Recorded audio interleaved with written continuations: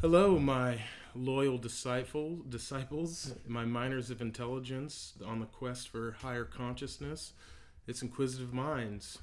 I got to start the show off by saying I apologize on the late release.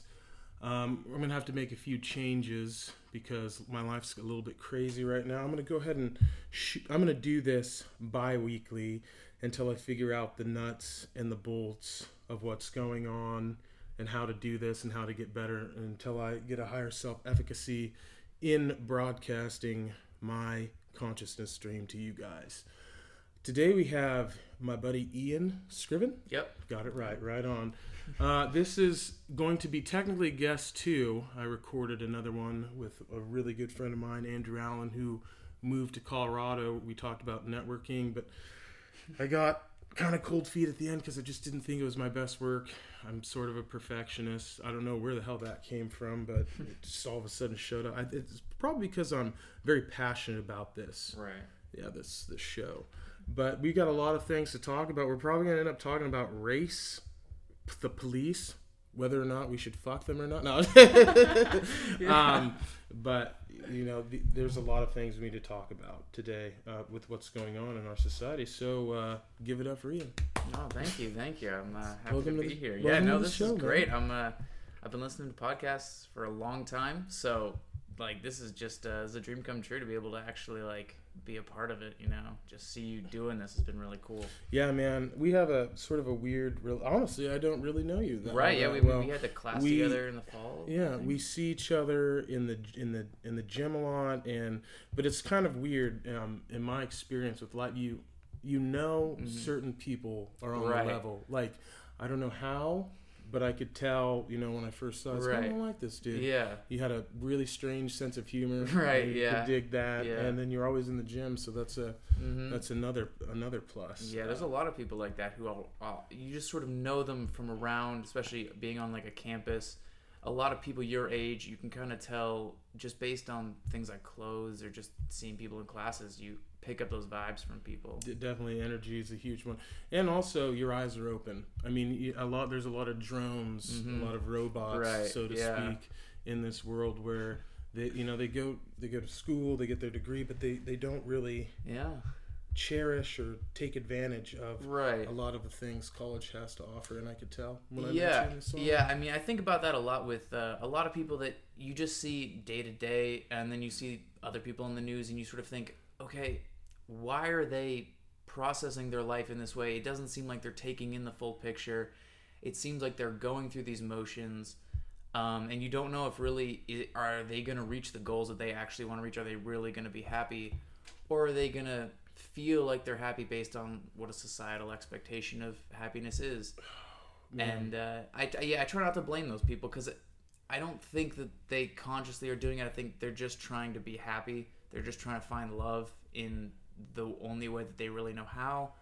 So, but at the same time, it's disconcerting when you see people sort of sheepishly following certain ideals without really questioning them. Oh man, yeah. I like when we first spoke. You know, I said I want to live my life on the bleeding edge of free will, and I'm trying to do a podcast. This is my dream. I will be on the Joe Rogan show at some point in my life. I mean, it's been an inspiration to see you do this. It's been nice.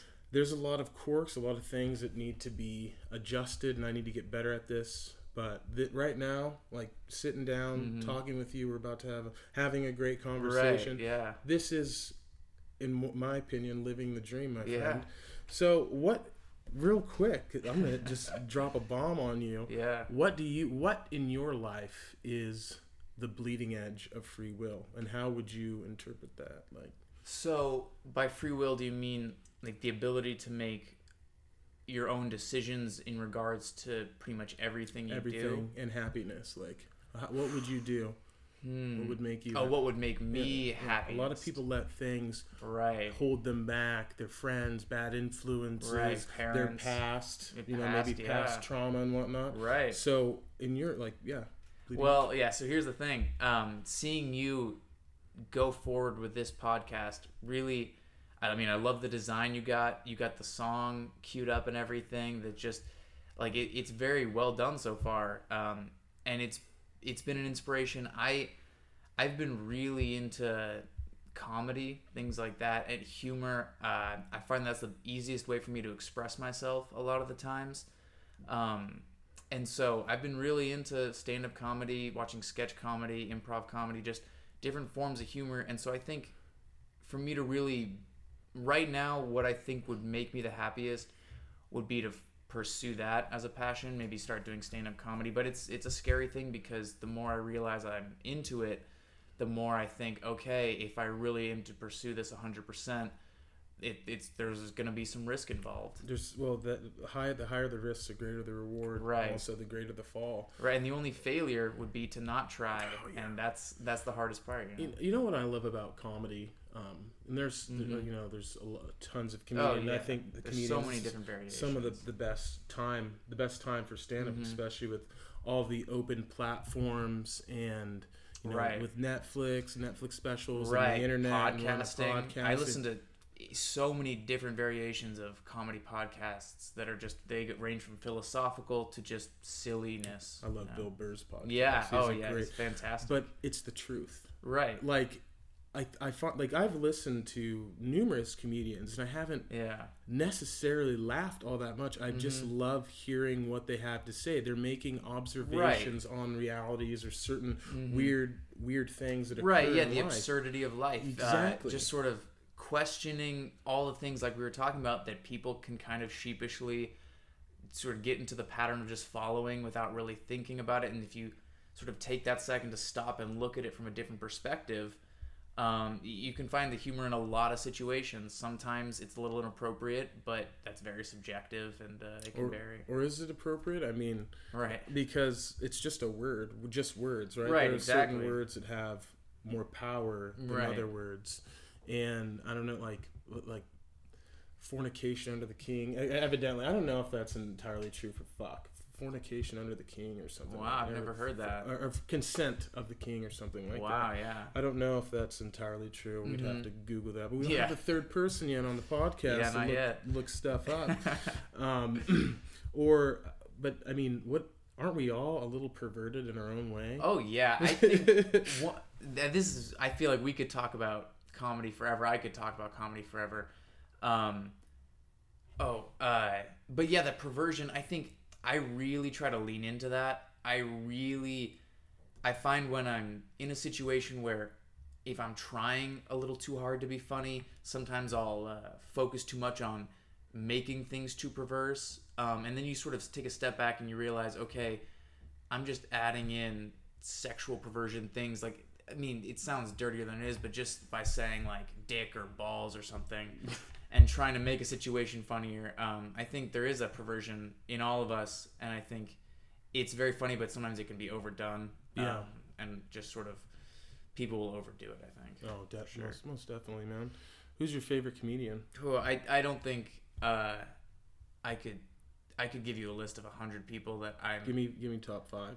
Top 5, Eric Andre, Rory Scovel, Pete Holmes. There's so many. Those are based on a lot of like podcasts that I listen to, or Hannibal Buress from all kinds of stuff. Fifth one, I mean, I think of people like Louis C.K., Bill Burr, and Dave Attell, and just all these guys who are big. I mean, there's so many people, and I think what I like the most about it, and what really has attracted me to podcasting, is that I really enjoy just listening to people's stories. So I'll watch stand-up even if it's really not super like punchlines and like making me laugh every 30 seconds. Just like hearing about somebody's perspective and their point of view and their way of life is something that I just really enjoy. We most certainly all have different perspectives. That's nice about it. Which is, I find that I perceive the world a lot differently than most people. That was pretty evident this 4th of July weekend. When my hometown had so where's that? It's Canby. Canby, Oregon. They had a float parade that it had a Confederate flag, and I love whatever you do, whatever makes you happy. We live in a free society. I will always state that. That's my personal opinion. But I do find it ironic and kind of funny. Maybe ironic's the wrong word, but I find it funny because we're in the West. We're not in the South. This isn't part of our cultural heritage. I believe Oregon was a territory. It wasn't even part of the United States during the Civil War. Or wait, did we get our statehood in 1859? Couldn't tell. Yeah. No, it was we're sitting here in this Civil Wars in the 1860s. Big academic building. Yeah, I know, right? But regardless. Right. That was just sort of, I thought that was kind of weird that would be the message of a town in Oregon. Right, and to have that even in the 1800s would be less questionable. To have it now, 2016, especially when there's been so much controversy circling that flag and that image, to have that seems a little odd to me. Well, it's what's I find strange about it is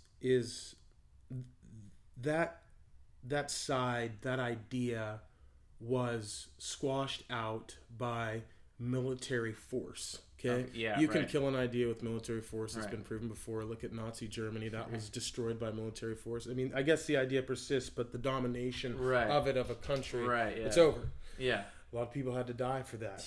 But this is the same for the Civil War. This idea, this flag, this symbol, I don't think nowadays it stands for slavery. I think it's almost like a cultural identity, if you will, of rednecks.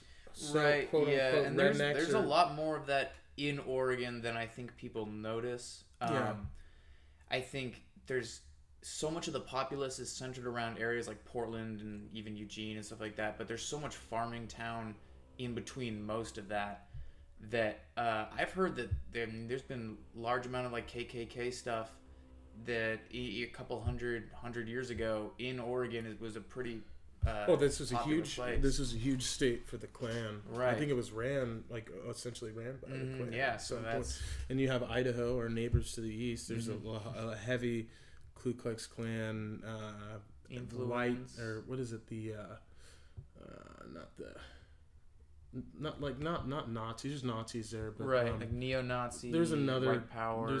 There's another term. I don't even know. Yeah. I can't remember. Dude, I really want to interview a white supremacist, though. I think it'd be an interesting if I get him to sit down with a brother, I would love to talk to them. Right. Because, for one, have you ever seen the documentary Leif? Ooh, that sounds... Wait, is that about... It's about the white supremacists that tried to buy a town. I actually just watched that like a couple months ago. Was that not the most fantastic documentary? That was very well done. It was so interesting. It was incredibly well done. So I love to entertain any idea. I think that's the whoa. Oh, that was weird. I thought we had some technical difficulties. Yeah. But I love to entertain any ideas that even though they might not be conducive to what I believe. So I went ahead and I just looked at what this crazy white supremacist dude was trying to do.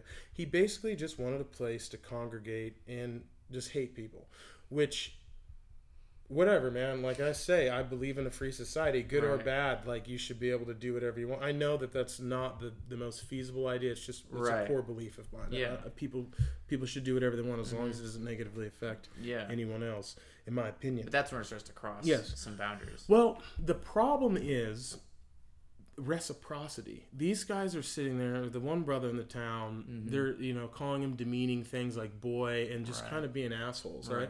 Now, what if they were respectful of other people, like and they just wanted this little white hub, whatever, like it's crazy to think about, but let's just think about it. Like I believe that. I mean, not that I'm okay with this. Who would want to live next to a white supremacist? Yeah. Like, I don't think very many people do. Only other white supremacists. But at the same time, they just wanted to be left alone. They just wanted to be out of society. This is population like 20, I don't know how many people. Yeah, very small anyone there. and whatever. I think it's, but I didn't necessarily side with the dude, but I did understand what he was trying to say. I just want to be left alone. I just don't want to bother anyone. The problem with his messages, you can be alone, but like when you start influencing people to kill other people, and you have guns, and you're kind of being a dick most of the time, who's going to want to take your side? Who's going to want to advocate for you besides these crazy people? I also think, like, I don't. This is crazy, but I'm just gonna say it.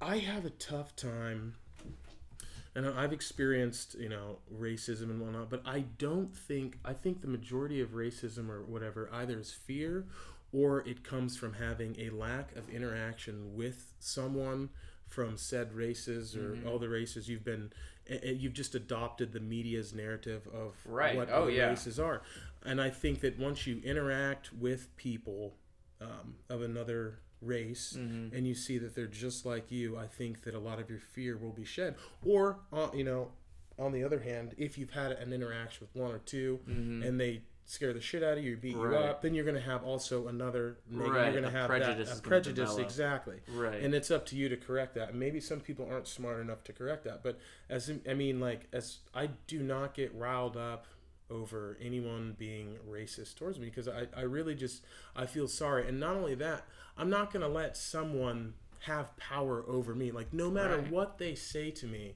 I know that I'm going to still love you because you're human and I love all people. Just, even if you don't love me, I'm going to love you. And nothing you can say to me is going to change my view of you. Right. I'm going to take the high road, so to speak. Yeah. I mean, I've read countless accounts of people in the South, preachers in particular, that took down the KKK by just love.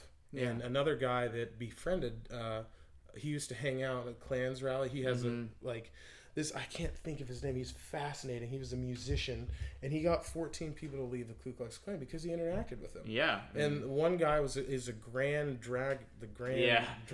Master, whatever, of Maryland, and they're still friends. He invited him to his wedding. Wow. This black guy invited this dude to his wedding, and we need a third person. We could look this dude up. But he ended up saying, like, hey, well, if we're gonna get this is my impersonation of the Klansman. If we're going to get some kind of movement going on, there's got to be a dialogue somewhere. And I was like, well, yeah, like, you got all these, I hate you, I'm not going to talk to you, blah, blah, blah, blah. Well, how are you going to get anything done besides killing? Like, how, like, that's the first question I would ask this white supremacist is, what do you, like, what is your objective and how are you going to get there? In terms of, what do you mean? Oh, for the racists. This is for the like. What is your objection of? How are you going to make this nation white? Right. Make it white again. Not just yeah. Yeah. I mean, it's a difficult. I mean, we're not going to completely take care of the issue of race right here, right now. But and for anybody who doesn't know, I'm a white guy, so just throwing that out there. A little preface for anybody. But I think it's very difficult because so much of the country seems to be, our country specifically, and I mean other countries of course, but I can only talk from living in the U.S. There are those radical racists, and they have rallies, and I can't understand entirely why they want. I mean, maybe it's just the way they've been conditioned, the way they've been taught. To sort of, and I mean, it makes sense. They're fearful. They don't understand this other group of people. They think that based on all these different things that they've been told their entire lives about why these people are different and the cultural stereotypes that are true because they are stereotypes, Yeah. I think that I guess I'm trying to get back to the original question of the objective. Yeah.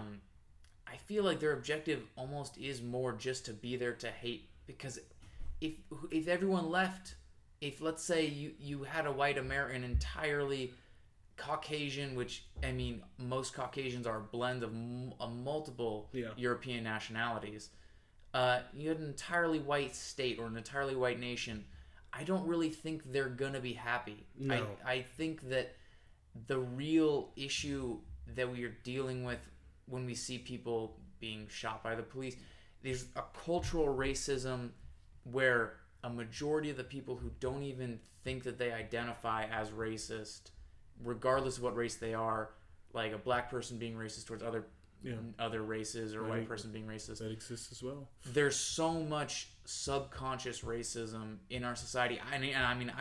I've noticed how much I can notice it myself in my own subconscious thoughts. Yeah. Just being like, there are not many people of like black people on this campus. There's not that many compared to the amount of white people.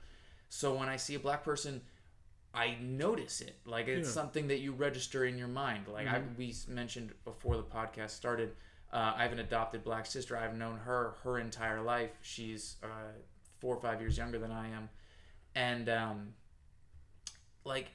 it's interesting to have that experience of living with her, because I get to see a little bit more about how many of the stereotypes that we're sort of given in the media, given just culturally about the different races, see what's true, what doesn't seem to be true, what seems to be more of a learned stereotype.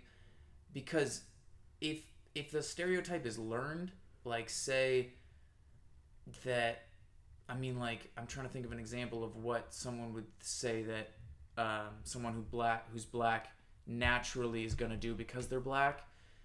If that thing is learned, then it's not really a racial thing. It's a cultural thing. Yeah, and exactly. I think so much of our society, I know I've got white friends who will say things that they don't realize are racist. Yeah. So often, and I'm just as guilty as they are, but it seems like at least I'm trying to make an effort to notice these things and at least stop them. Yeah. So I think that's one of the larger issues. I think when you talk about those radicals, like in the documentary Leif, I think their objective is just to have someone to hate. I think they can make a big fuss about killing people or scaring people or pushing them away, but I don't think they're really ever going to be happy making hate the thing that is fueling so much of their existence. I also think that it's almost a tribal conglomeration as well, because everyone, like, there's two sides. Like, there's, like, most people hate them and they hate most people, and this hate, this mutual hatred, this brings this group, the white supremacists, they brings them closer together. Okay, right. And then you also, in that documentary, it was great to see the opposition side, because the opposition side, which is the side you and I'd be on, right, they were dealing with it with hatred as well. Yeah, they're matching hate with hate, right, and that is not okay. Who's going to be the bigger person? Who's going to? I just don't think that, because you're never going to change anyone's mind if you're a dick. Yeah. You're just not. They're only going to be more. They're only going to be more steadfast in their resolve to get what they want. And I think you can see that in so many just regular discussions. So many discussions about whatever topic. I've noticed a lot of people, especially more of my friends who can be more competitive or more egocentric with their ideals. They're not willing to go in and learn from a situation. Something you mentioned on the little episode 0 of this podcast was that you are reserving the right to change your opinion at any time. So many people I notice, just based on my experiences, go into any dialogue with their idea, and no matter what, they're going to try to present their idea, and they're not willing to hear the other side and change their perspective. So I think, like you said, hate going against hate, it's just two people with opinions yelling at each other. Nobody's really trying to listen and learn and discover something new that they might not have originally considered. Yeah, that's a big deal. Yeah, I think that's something I definitely, even though I'm very conscious about this, it's something that I struggle with. Oh yeah, immensely. I think we're all guilty of something like that. Like I was saying this weekend, I just got into a little argument about the war on drugs and how I think it's ludicrous to lock people and blah blah blah. Oh yeah. Let's save that for another day. We got a lot of stuff to cover. But, yeah, exactly. it was really hard for me to hear someone that didn't agree with me, and I had to listen to them. I just feel in my heart of heart, and I had to listen, had to be respectful, had to try not to raise my voice, try to discourse and hear them out. But I just couldn't help. The one thing I kept going back to was, good sir, we've tried the war on drugs, and what is it doing? Yeah. If you look at the data, you look who it's affected, you look at like who's in jail, what, like these white, black, doesn't matter, these poor people that are trying to make a living and trying to survive in essence by doing something illegal. You're going to lock them in a cage, or you're going to lock a drug addict in a cage instead of treating him. It's cheaper for treatment. Right. We have examples of other nations that have decriminalized drugs, and things have gotten better for them. Right, yeah. Why aren't we learning from these other examples? Well, yeah, I mean, I think there's a lot of things like that, specifically war on drugs, where it's like, okay, there's an issue. All of the solutions we seem to be trying aren't helping. It seems like we have these other options. How come we're not switching over? It seems to be a pretty common pattern in a lot of the issues that we're facing. I guess everyone feels that way with their own opinion, regardless of whether those opinions differ. But I think it points to the fact that there's resistance to change because there are a group of people who are probably benefiting from the change or from not having the change occur.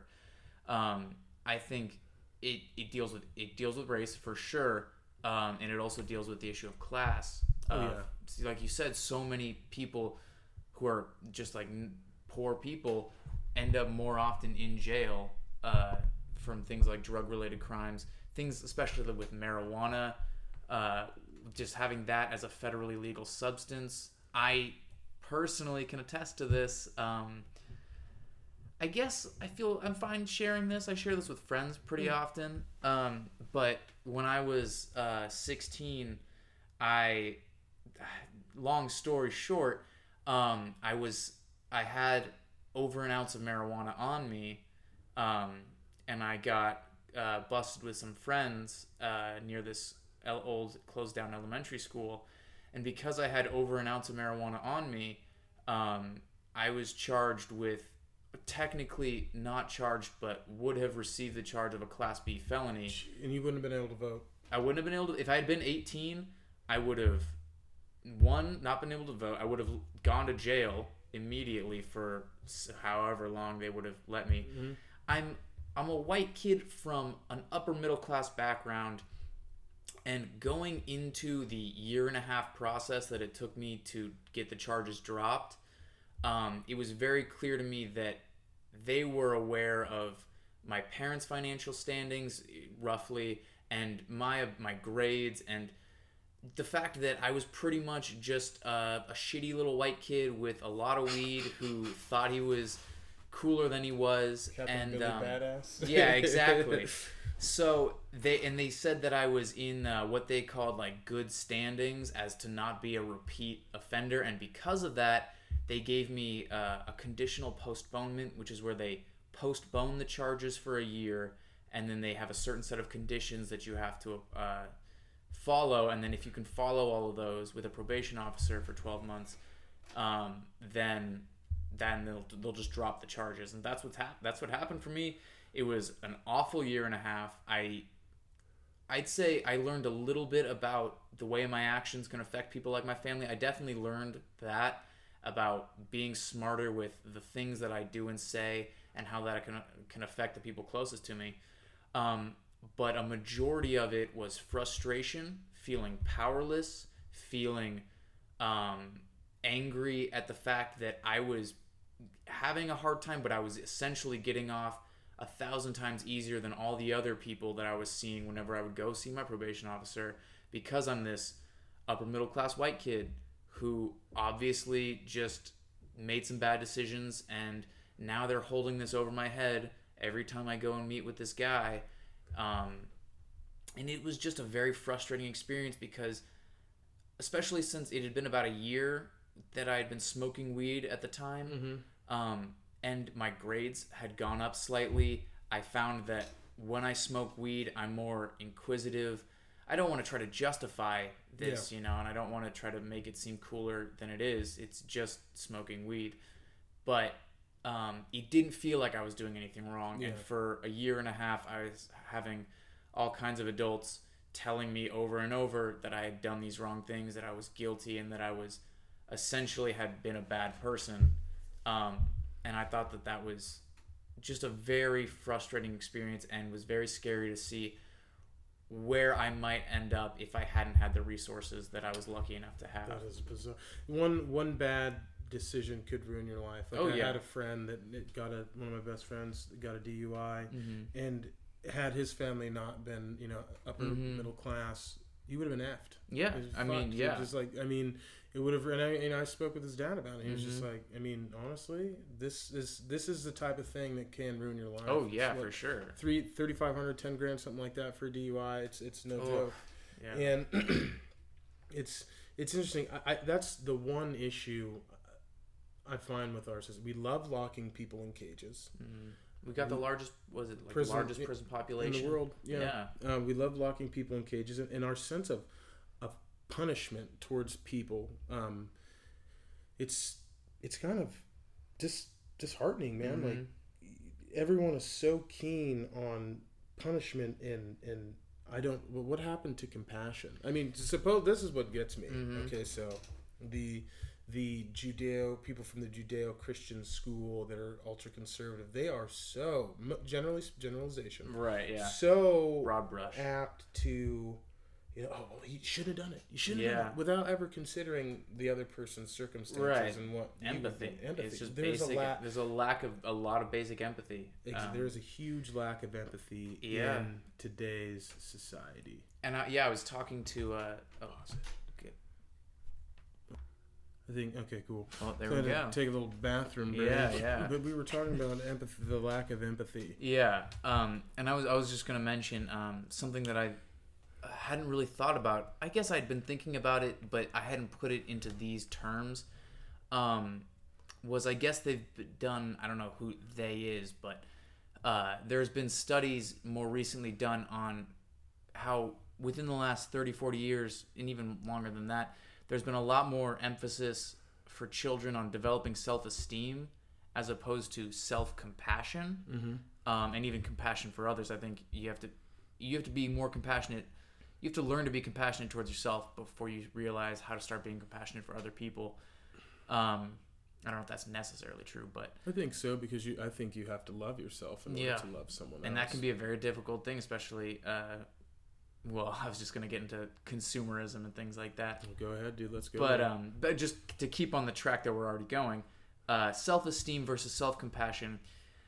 So much emphasis on self-esteem and trying to build up sort of your sense of self, build up your achievements, and I think that results in a culture and a society where, at least based on what I can see with a lot of the young people that I interact with, especially around campus or at home, is that people are constantly feeling judged and constantly judging others almost because they feel like, oh, everyone else is judging me, I can start to judge other people.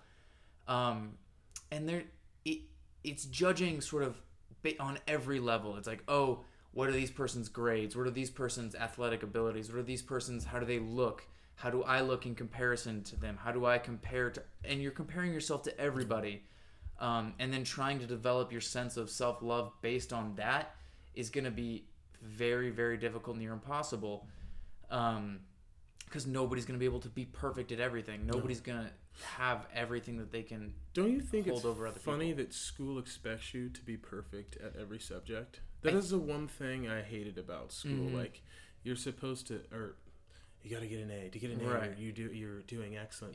But how are you really learning? Yeah. Why are you going through the steps? Why are you supposed to be proficient at everything? Yeah. I mean, there's a ton of things I'm deficient. But I mean, that's why I'm not an honor roll student. I wasn't an honor roll student because I just didn't care. I think that, and it was liberating. Yeah, it's hard because I think that's true very much for school. I find I'm in the same boat where I don't really let school stress me out that much. It's just sort of one thing that as much as I kind of wish it did sort of stress me out, because then I'd be more likely to try harder. I'm very okay getting a high C, low B, if that means that I can put in the amount of work that I'm comfortable with. But that's true for school. For a lot of other things in my life, it's very hard for me to feel like I'm second best, or like there are other things that I feel like I need to be the best at, and a lot of the times I think that causes me a lot of strife in my life. Instead of being like, okay, I can be happy with who I am. I'm more often comparing myself to other people, whether it's thinking that I'm better than other people subconsciously, or thinking that I'm less than other people subconsciously, and just sort of making that value of other people based on one little thing that I might care about, they might not even care about. That I think there's just so much variance in humans, and I think that variance, I'm trying to think how to phrase it really, but I know what you're saying, man. We're all so variable. Yeah. And so the idea of self-esteem and constantly comparing yourself to other people is ludicrous. Exactly. The one thing we have in common is the fact that we're all human, and we're all extremely emotionally complex, and we're all extremely variant. And I think less people are focused on that, and they're more focused on what those differences are, like we were talking about with race, finding those differences and then trying to justify why those differences make you and them, when really we're all just people, and we're all gonna die. That's really kind of what just you hit the nail right on. We're all going to die. No matter what.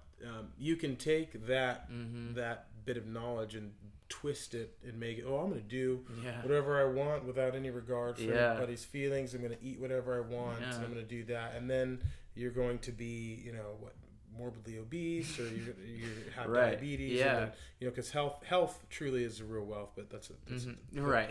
But when I really thought about, like, we are all going to die, I wanted to accomplish so many things, and I wanted to make so much money, and I still do, but I'm not perfect, but I really was like, what can I do to make the world a better place than when I leave it? And it sounds idealistic and stupid, but I've always wanted to live a different life. I don't want to be an accountant. Someone's got to do that job, but that's not for me. I'm not passionate about it, but like, that's really that right there. Like, I'm gonna die, and I want to podcast. Damn it! Like, exactly. I want to do that. Yeah, and that's the sort of the perspective I've been thinking about when I talk about wanting to pursue something in comedy. Right now, my major is nutrition. One of the reasons that I like it so much is that it feels like, even if I never get a job in the field of nutrition, I can still apply everything that I'm learning to my own life. So it feels kind of like a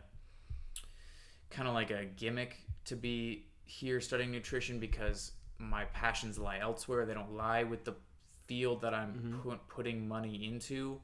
I'm still getting some reward out of it.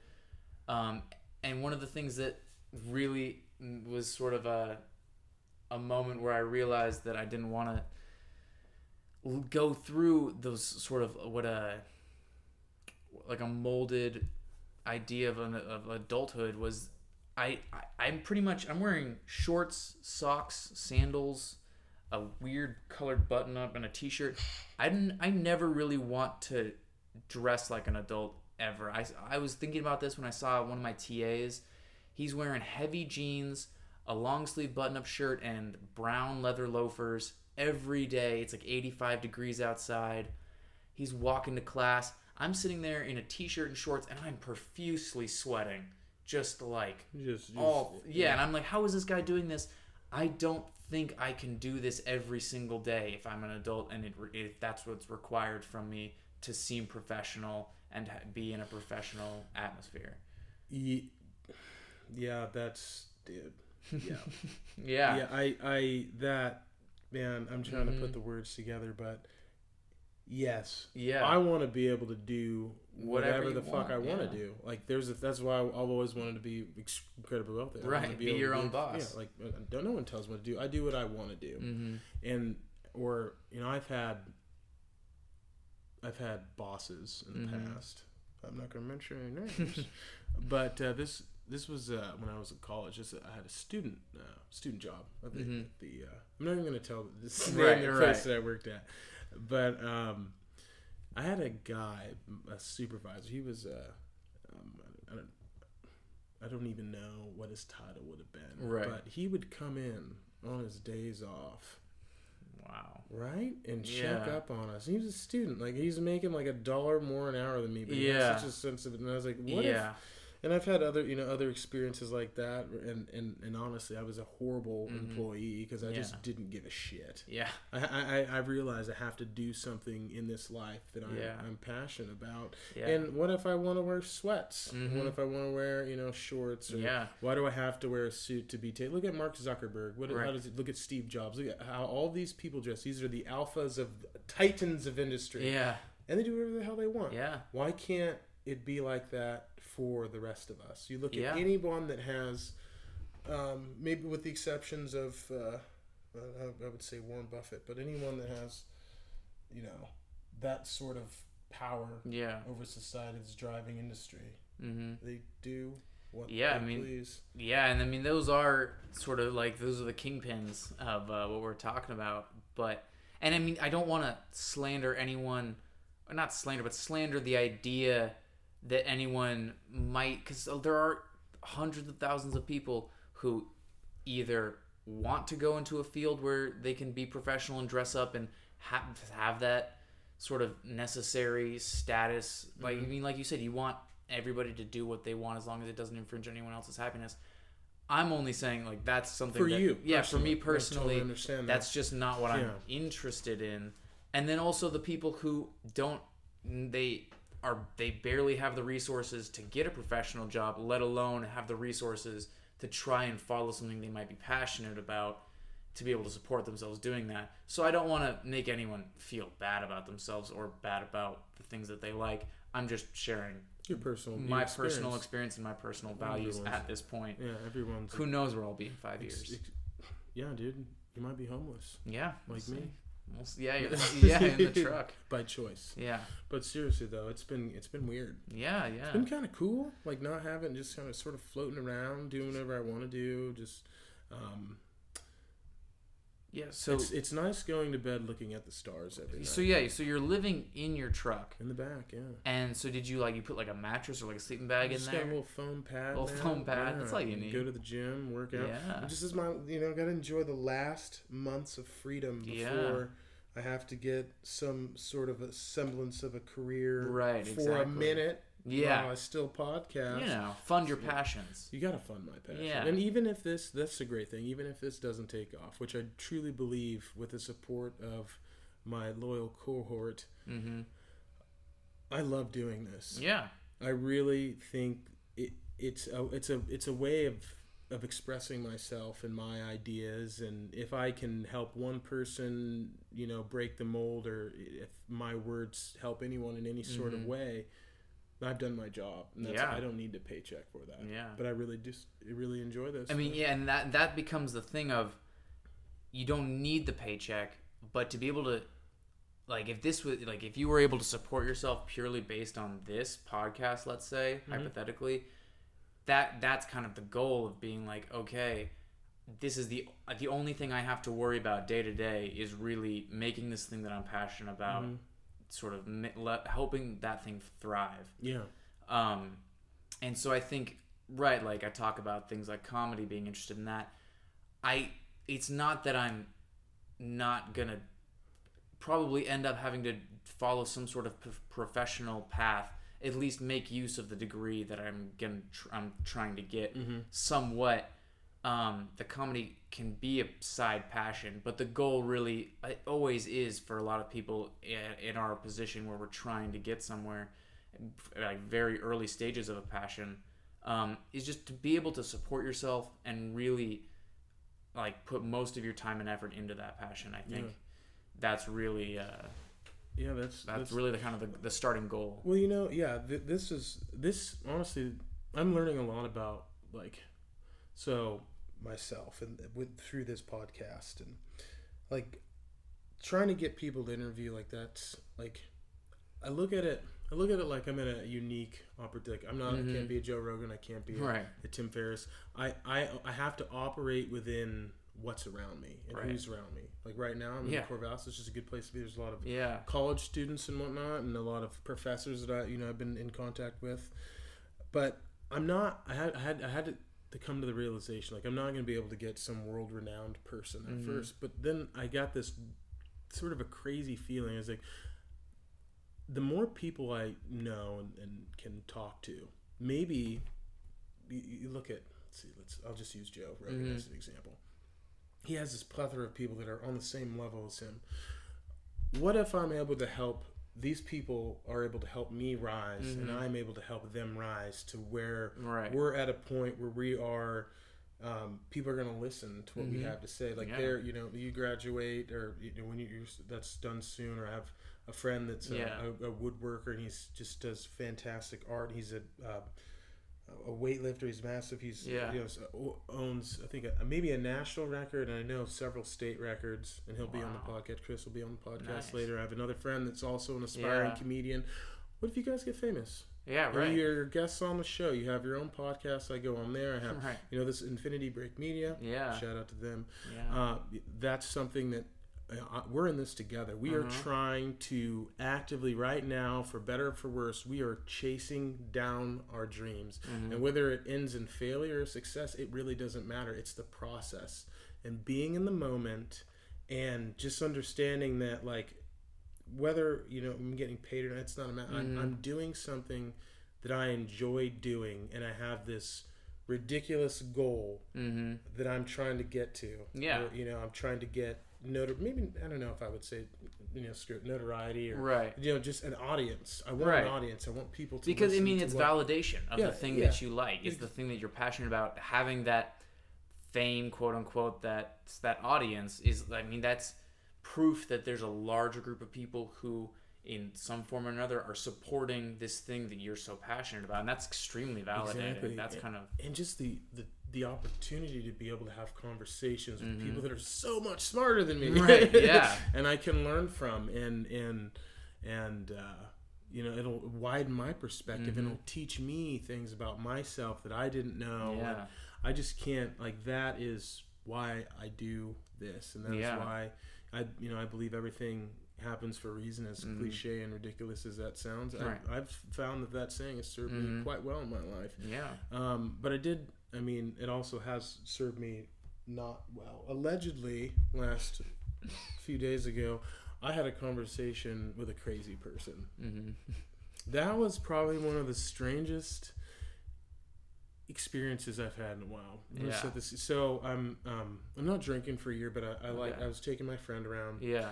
Tyler, and we went, had some tacos, and we went to a bar, and we were just sitting around shooting pool, and just having a good night, just a mellow night. And this one guy is just being he's belligerently tanked, and we end up allegedly smoking a J. Right, and, allegedly. Yeah. And this guy starts talking about his family being in the Illuminati, and how this town's full of Nazis. Wow. And this is when red flag went up. He's like, "Oh, hey man, so I'm supposed to be the leader of the New World Order, and I've been talking to Barack Obama and some other people in my head." I was like, "Oh, what? Telepathically, bro? No way." Okay, all right. Yeah, red flag, man. So not all conversations are conducive to personal growth and success. Yeah. But you can even take something from that. Well, it definitely took a little bit from it. He was entertaining as hell. Yeah, to listen to. For sure. Spout off. But. Yeah, I think it's pretty crazy just to see. I think I know I'm trying to say this in the least offensive way, because there's so many people who suffer from things like mental illness in so many different varying capacities. We all have our own issues, and to the degree that those interfere with our lives, can vary from person to person. But to see some of those, when you really interact with somebody who entertains certain delusions like pretty seriously in their life, can be a pretty eye-opening experience. It is. And I think it just shows, I think it just gives us a little look into the mirror of how delusional are most of us being about certain things that we believe. Like maybe, this guy believes that he's talking to Barack Obama telepathically through his head. Who are we to say, like, what about the delusions of the radical neo-Nazis that we were talking about at the beginning of this? Islam or radical, right. radical vegan, radical anything, fundamental Christians. Anytime you're forcing anything onto anybody else, any evangelicalism, any ism. Yeah. Really. Yeah. No, but I think the funnest part of that conversation was entertaining the idea of what if he's not pulling my leg, right? He's being serious. Yeah. Not that I subscribe to that, but right. I personally think it's more fun to give people the benefit of the doubt and entertain things. I would 100% second that. I agree with that. You know what, though? This is a tradition I'm going to try and start on this podcast. Do you believe in Bigfoot? See, we went there. Bigfoot and aliens, man. Yeah. Two of my favorite subjects. See, here's the thing. Aliens, I would say that I am a believer that, if you just look at the vast insanity that is the universe, that is existence and reality, and like and you watch an episode of Cosmos and you're just like, your mind is blown. You smoke a little weed, you don't know, Allegedly. Yeah, allegedly, exactly. But I think there's too much vastness, there's too much insanity in the universe for there not to be aliens. A Bigfoot on our planet, maybe. It just seems like, especially with the population of humans and just how many people there are everywhere, it's fun to think maybe, but I think I don't know. I can't say no. You can't. Oh, that's fair. That's how I am. I can never say no to anything like that. It existed. Gigantic Pithecus, I believe, is a giant ape that existed in I don't know what era. Yeah. We need that third person. Right. Yeah. But life's more fun believing in Bigfoot. Exactly. Not the Loch Ness monster, though. More fun to say I'm not a Loch Ness monster guy. I don't know why. Yeah. I just can't. I can't get done. But I was looking at something the other day. They just found a giant 5-foot long Ecuadorian earthworm, dude. Wow, that's crazy. No, they discover, especially in like the rainforest in like South Central America, they discover an insanely vast amount of new species at a very frequent rate. So I guess that's the part of me, and there's so many different arguments that I can make as for sure Bigfoot could be a thing. I don't really think it would impact any of our lives. If it were, it would turn into like an internet meme. It would be on the news for a couple months, maybe. Things like aliens, that's a really big worm. Isn't that absolutely nuts? They just found this. Oh my! They just found this, like and like that. That's insanity. That's you think about it is. You think about what's in the sea. What did they say? Oh yeah. I don't know who's they again, but for some reason the big they. We've only explored 10% of the sea. Yeah, so we don't have anything. We don't know. But what the hell's that freaked me out. What's below us? What's below us? Exactly. Can anything live down there? I don't know. Yeah, I think there's so much. I think that's what's so cool. In terms of, it's cool and it's scary when you think about the future. We were already talking about facing our own mortality, but what about the mortality of the human race? The mortality of. So many people that I talk to are either in the party of, we're fine, or, we're gonna die pretty soon, and we're messing things up. Humans are doomed.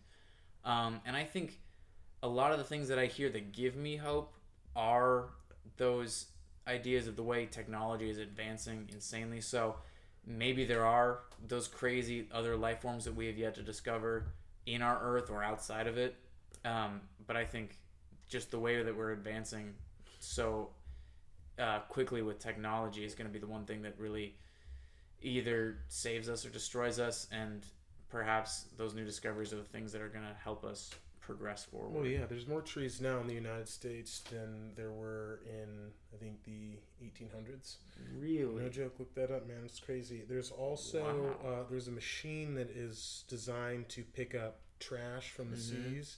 And I believe that the economy should, hopefully, in our lifetime, will shift from a consumer-based economy to an economy that is based on the cleanup of the destruction that we've done to the planet. Right. With machines like that, or companies that are cleaning up environmental waste and transforming things. Yeah.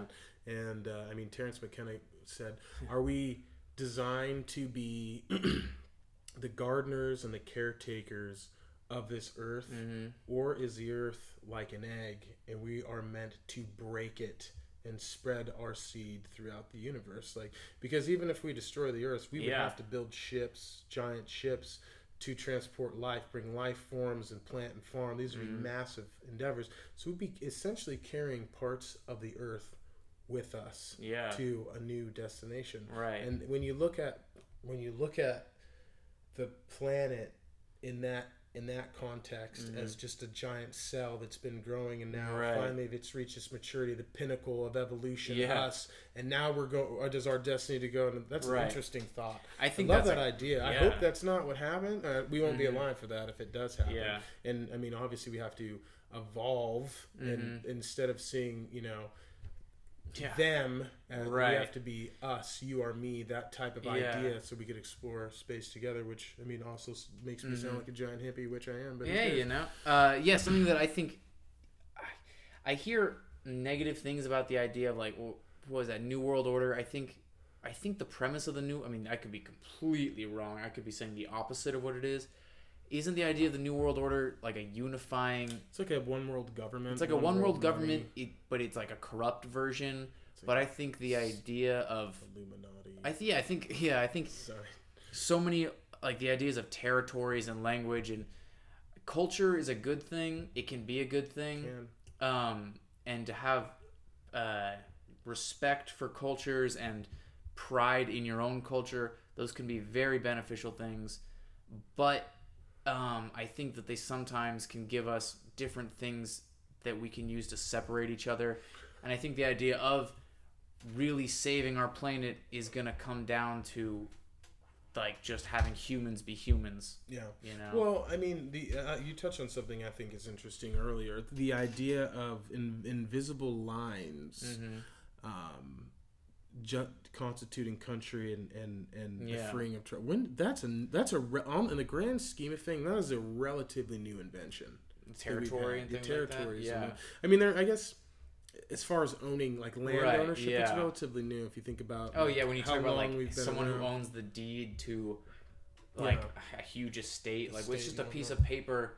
What, like, the only thing that makes it a real thing is the fact that we're all saying it's a real thing. Not only that, but you don't even own it. Like, there are oil companies that will take the oil beneath you. Yeah. Like, there's been lawsuits like, who owns the ground beneath you? If rain falls on your land, it's property of the state of Oregon. How can a state own land?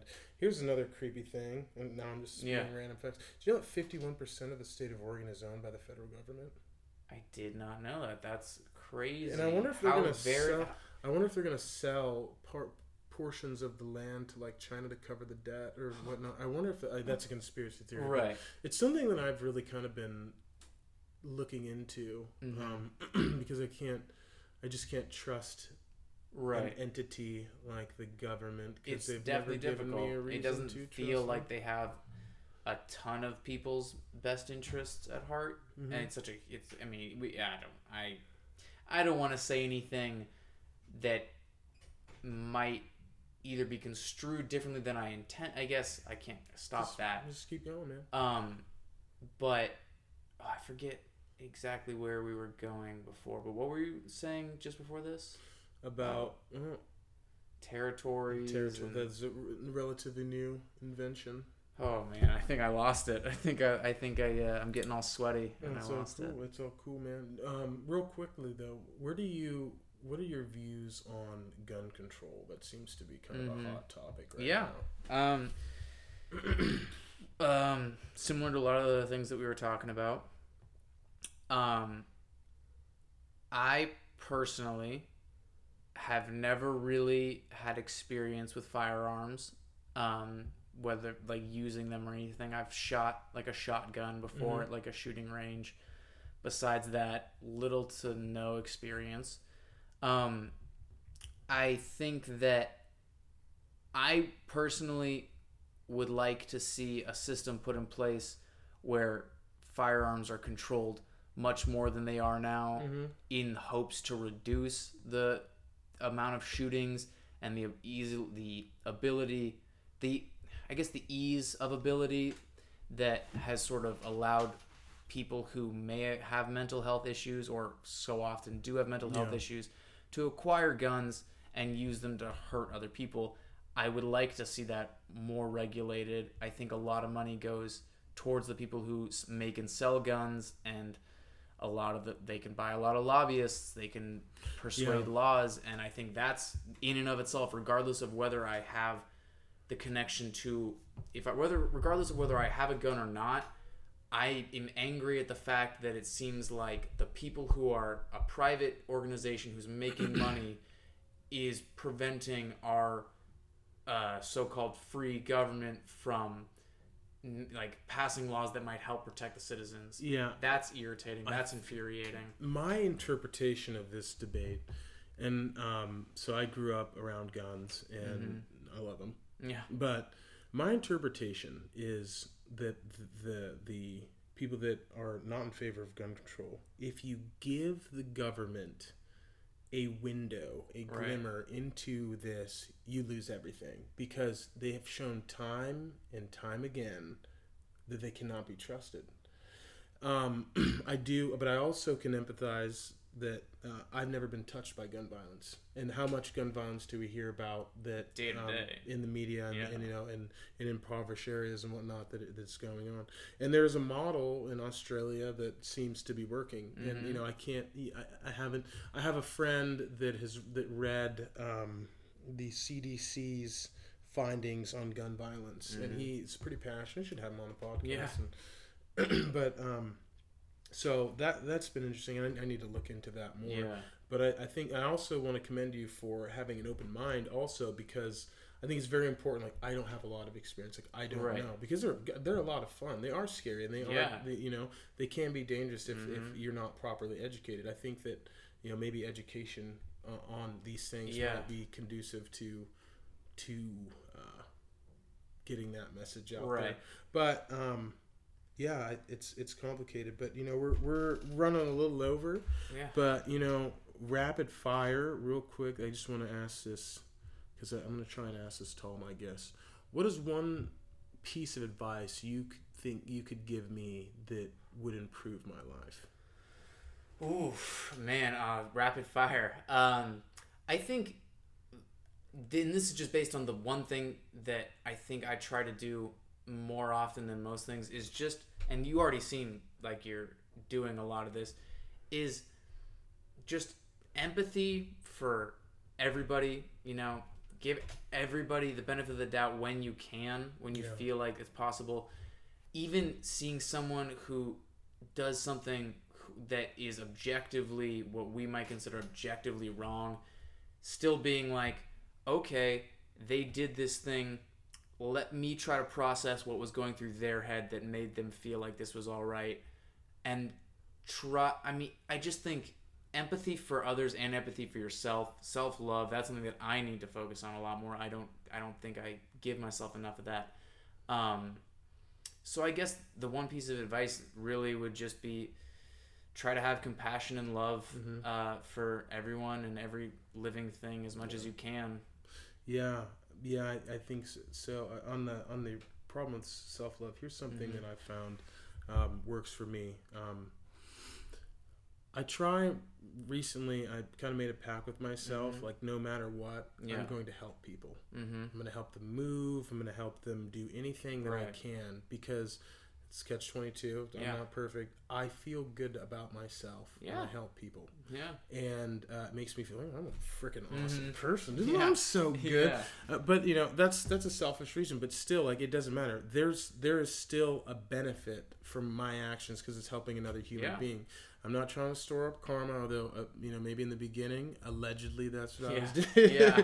But I'm trying to live a life of more service to my fellow man, and just trying to not get caught up in waste energy of self-hate and hating others or being angry with people. I'm trying to incorporate a little bit of meditation, prayer, whatever, just sort of trying to be more positive and more mindful and producing a lot more positivity.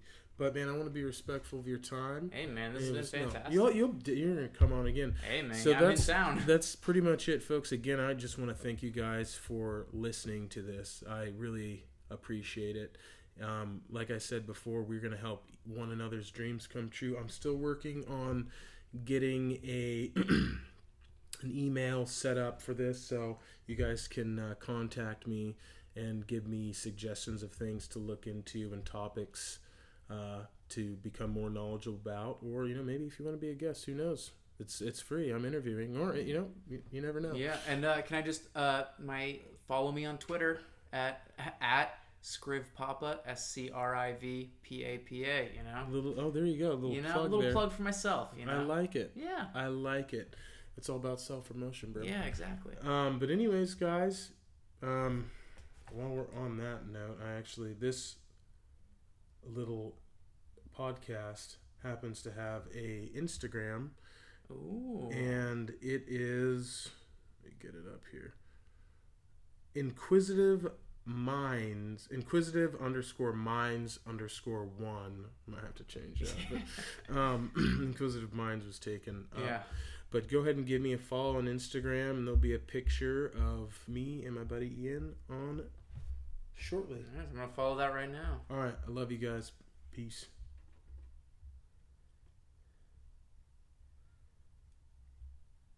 This podcast was part of Infinity Break, where we tell stories our own way. If you want to stay in the loop about what we do here at Infinity Break, you can find us on any social media platform at Infinity Break 23. That's Facebook, Twitter, Tumblr, and Instagram. If you like what we do here at Infinity Break, check out our other shows, comics, and videos at infinitybreak.net, and help spread the word by telling other people about our team.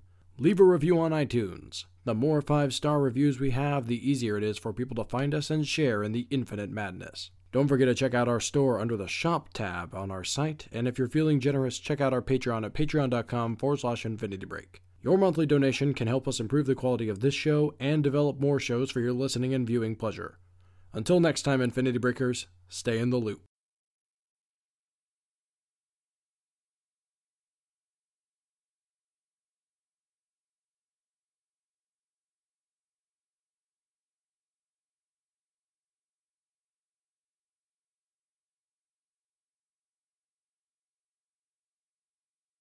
This podcast was part of Infinity Break, where we tell stories our own way. If you want to stay in the loop about what we do here at Infinity Break, you can find us on any social media platform at Infinity Break 23. That's Facebook, Twitter, Tumblr, and Instagram. If you like what we do here at Infinity Break, check out our other shows, comics, and videos at infinitybreak.net, and help spread the word by telling other people about our team. Leave a review on iTunes. The more 5-star reviews we have, the easier it is for people to find us and share in the infinite madness. Don't forget to check out our store under the Shop tab on our site, and if you're feeling generous, check out our Patreon at patreon.com/infinitybreak. Your monthly donation can help us improve the quality of this show and develop more shows for your listening and viewing pleasure. Until next time, Infinity Breakers, stay in the loop.